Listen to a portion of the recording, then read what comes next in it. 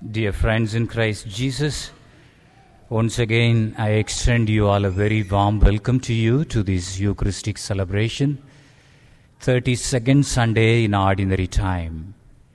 Jesus today is teaching us very important lessons about resurrection, life after death, or life after earth. The Gospel today we see women who married 7 men and died childless.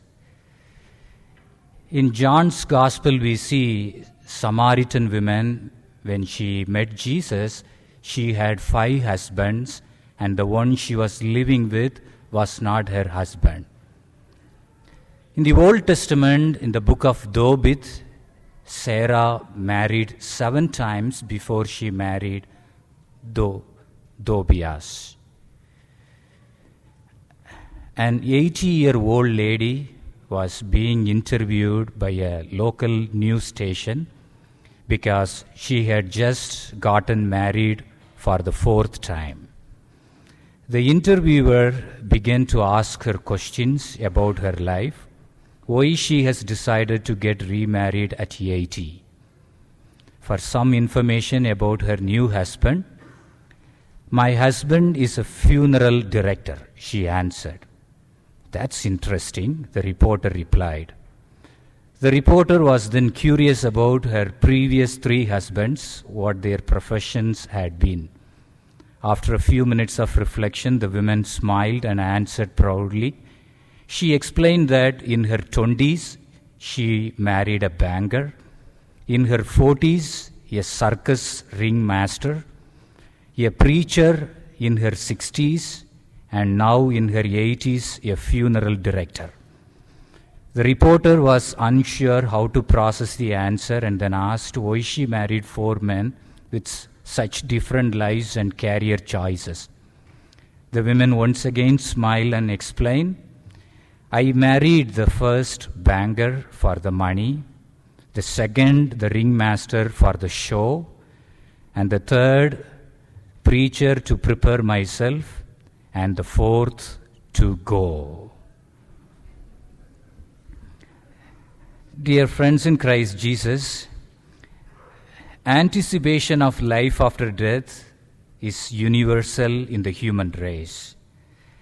Throughout history, people in every culture have expressed confident hope that death is not the end of their existence. In the book of Ecclesiasticus, chapter 3, verse 11 says, "God set eternity in human heart." For example, reflecting the ancient Egyptians' belief in life after death, the Book of Dead contains stories and instruction related to their belief in the afterlife. A solar transportation found in the tomb of Pharaoh, who died about 2500 years before Christ was born, reflects that belief. Ancient Greeks sometimes placed a coin in the mouth of a dead body to pay the deceased person's fare across the mystic river of death into the land of resurrection of life. Some American Indians buried their dead warriors with useful items such as their bows, arrows, and horses that they might need in the next life. In Greenland, children were sometimes buried with the dogs to guide them through the cold wasteland of death. As a young man, Benjamin Franklin composed the following whimsical epitaph. The body of Benjamin Franklin, like the cover of an old book, its contents torn out, and the script of its lettering and gilding lies here, food for worms. But the work shall not be lost, for it will, as he believed, appear once more in a new and more elegant edition, corrected and improved by the author.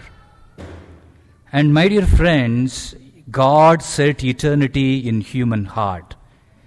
Universally, He set eternity in human heart. And the scripture also, the book of Old Testament and the books of New Testament, they bore testimony for that. The first reading today, we saw 7 brothers with their mothers were arrested and torture with whips and scourges by the king to force them to violate God's commandments. And they refused to accept king's command, and they decided to give up their life. When we listen to their response, and they say that they believe in eternity. And the children's response was, you are depriving us of this present life. But the king of this world will raise us up to live again forever. And my dear friends, the truth is that everyone is one day closer to eternity than we were yesterday. Someone has said that death is a subject that people spend a lifetime trying not to think about. But death is inevitable experience. Our popular president once said, I am interested in eternity. I am going to spend the rest of my life there. There is a popular story. According to that story, an old country doctor who went to visit in the home of a man who was dying. The man asked the doctor to describe to him what heaven would be like, since he would be going there soon. As the doctor thought about his reply, there was a scratching at the bedroom door. The doctor said, do you hear that? It's my dog. I left her downstairs when I came in. She has come up here because she heard my voice. She has no idea what's on the other side of the door, but she knows I am here. That's all that matters to her. I reckon it's the same for you. We do not know everything about what's on the other side of the death's door, but you can be sure your Savior is there. That's all you really need to know. However, my dear friends, not all people believed in life after death. And regardless of Jesus' time, there is a most notable group that did not believe in the resurrection. The group was known as Sadducees. They believed that both body and soul ceased to exist when a person died. And there came, in the gospel today, they came to Jesus and they deny there is a resurrection, and they wanted to ridicule the idea of resurrection by asking Jesus question about marriage relationship in the afterlife. Sadducees began their question by introducing a levirate marriage. They granted, for argument's sake, the issue of resurrection. Now there were 7 brothers. The first took a wife and died without children, and the second and the third took her.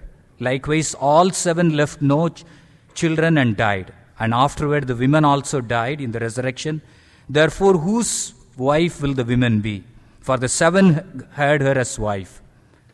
And this question was presumably often used by the Sadducees, especially against the resurrection-believing Pharisees. It was a bizarre scenario designed to embarrass and silence them.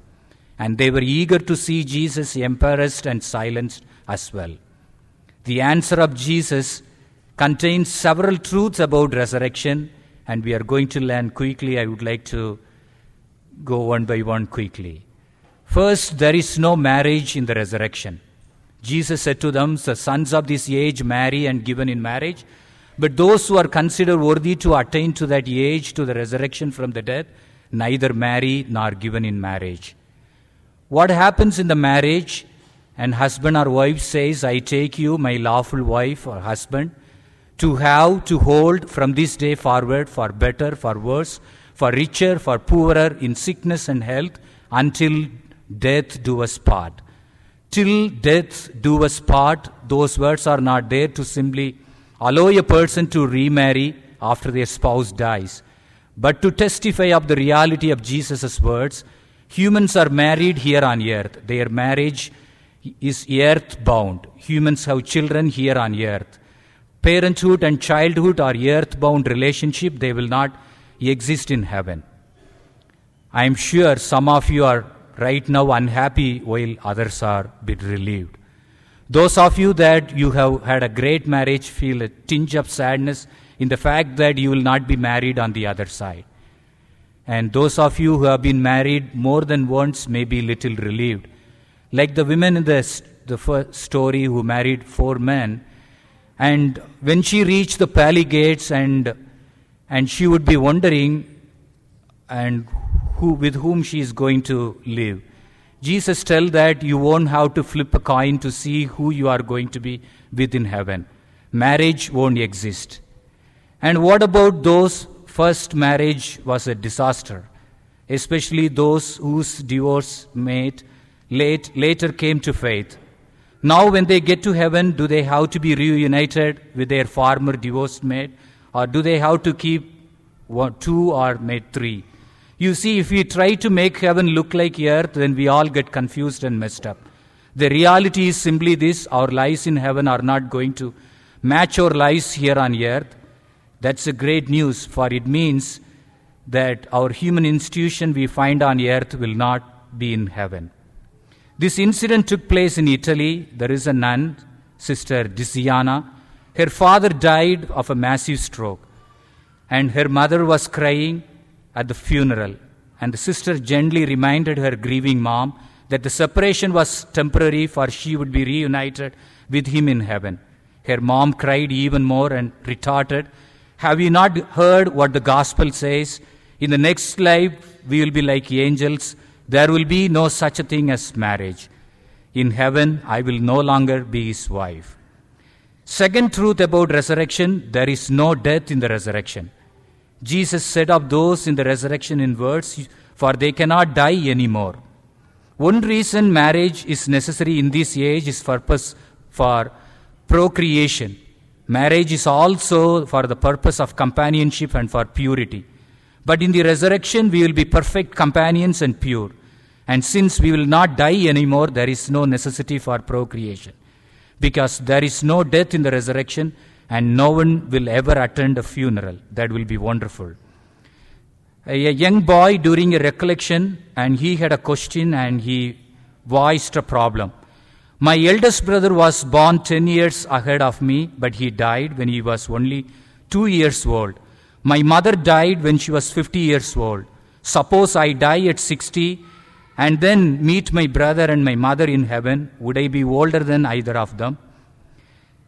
And Saint Teresa of Avila, she had a vision of a old priest dying, and she had a vision when the dying priest, the old priest, when she goes from a purgatory, and she saw that old priest young and fresh, and in the same way our glorified body will be different. It would not be liable to death, and it will not become old.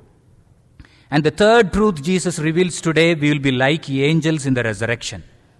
And Jesus said of those in the resurrection, because they are angels and they are children of God. It's important to note that people don't become angels, and we have a misconception about when people deceased, and they say that she has become an angel. Jesus never that. Bible never teaches anywhere that when a person dies, he or she becomes an angel. But what Jesus did, we die, we are equal to angels. And in sense, we will be equal to angels in beauty, strength, youthfulness, freshness. Our bodies will have a powers of which we have no conception, which will have improved mental capacities and greater spiritual depth. We will love and worship, serve God in single devotion. And we will be filled with inexpressible joy that will spill over into every relationship we have in the resurrection. And like the angels, we will never sin. And the fourth truth Jesus reveals: the resurrection was taught by Moses in the Pentateuch. And like our Protestant friends, they think that they know Scripture very well. The Sadducees also, thought that they know Scripture very well, believed that Moses did not teach resurrection. But Jesus said Moses taught resurrection. And he masterfully took them to the Pentateuch to show them that even Moses taught the resurrection. The statement makes no sense if Abraham, Isaac, and Jacob were no longer alive. If someone said to you, "I knew your father," that indicates that your father may be dead, or there was a change in the relationship. However, if someone said to you, "I know your father," that indicates the existence of your father and also the ongoing relationship. Similarly, God did not say, "I was the God of Abraham, God of Isaac, God of Jacob." Rather, he said, "I am the God of Abraham, God of Isaac, God of Jacob." God was declaring not only Abraham, Isaac, Jacob's ongoing existence, but also his ongoing relationship with them. To put it differently, if Abraham, Isaac, Jacob were nothing but dust, God could not now be their God, but he was and he is. And my dear friends, there are many areas in life in which man can afford to make mistakes. In the area of finances, we can make mistakes with the hope that we learn from our error and do better next time. Athletes can afford to make mistakes during a contest because of the possibility in the next game they will get it all right. But in the question of eternity, no one can afford to be wrong. In the arena, there is no second chance. The mistake of the Sadducees were making was that they were gambling with their souls at stake. And the Lord knew then, and according to Mark, he told them, "You have made a serious error. How about you?" A woman approached the pearly gates, was greeted by St. Peter and said, "Before you enter, you must spell a word." She said, "What word?" "Any word you like," he told her. She said, "I spell love, Love." St. Peter told her she could go in, but asked if she would mind staying there a moment while he went to get something. "What do I do if someone comes?" she asked. "Just tell them to spell a word." St. Peter answered and left. She stood there only a moment when her husband came into view. She said, "What are you doing here?" "I was distraught at your funeral that I was driving home. I got into accident and here I am." And she said, "Well, you have to spell a word before you can come in." He said, "What word?" And she answered, "Czechoslovakia."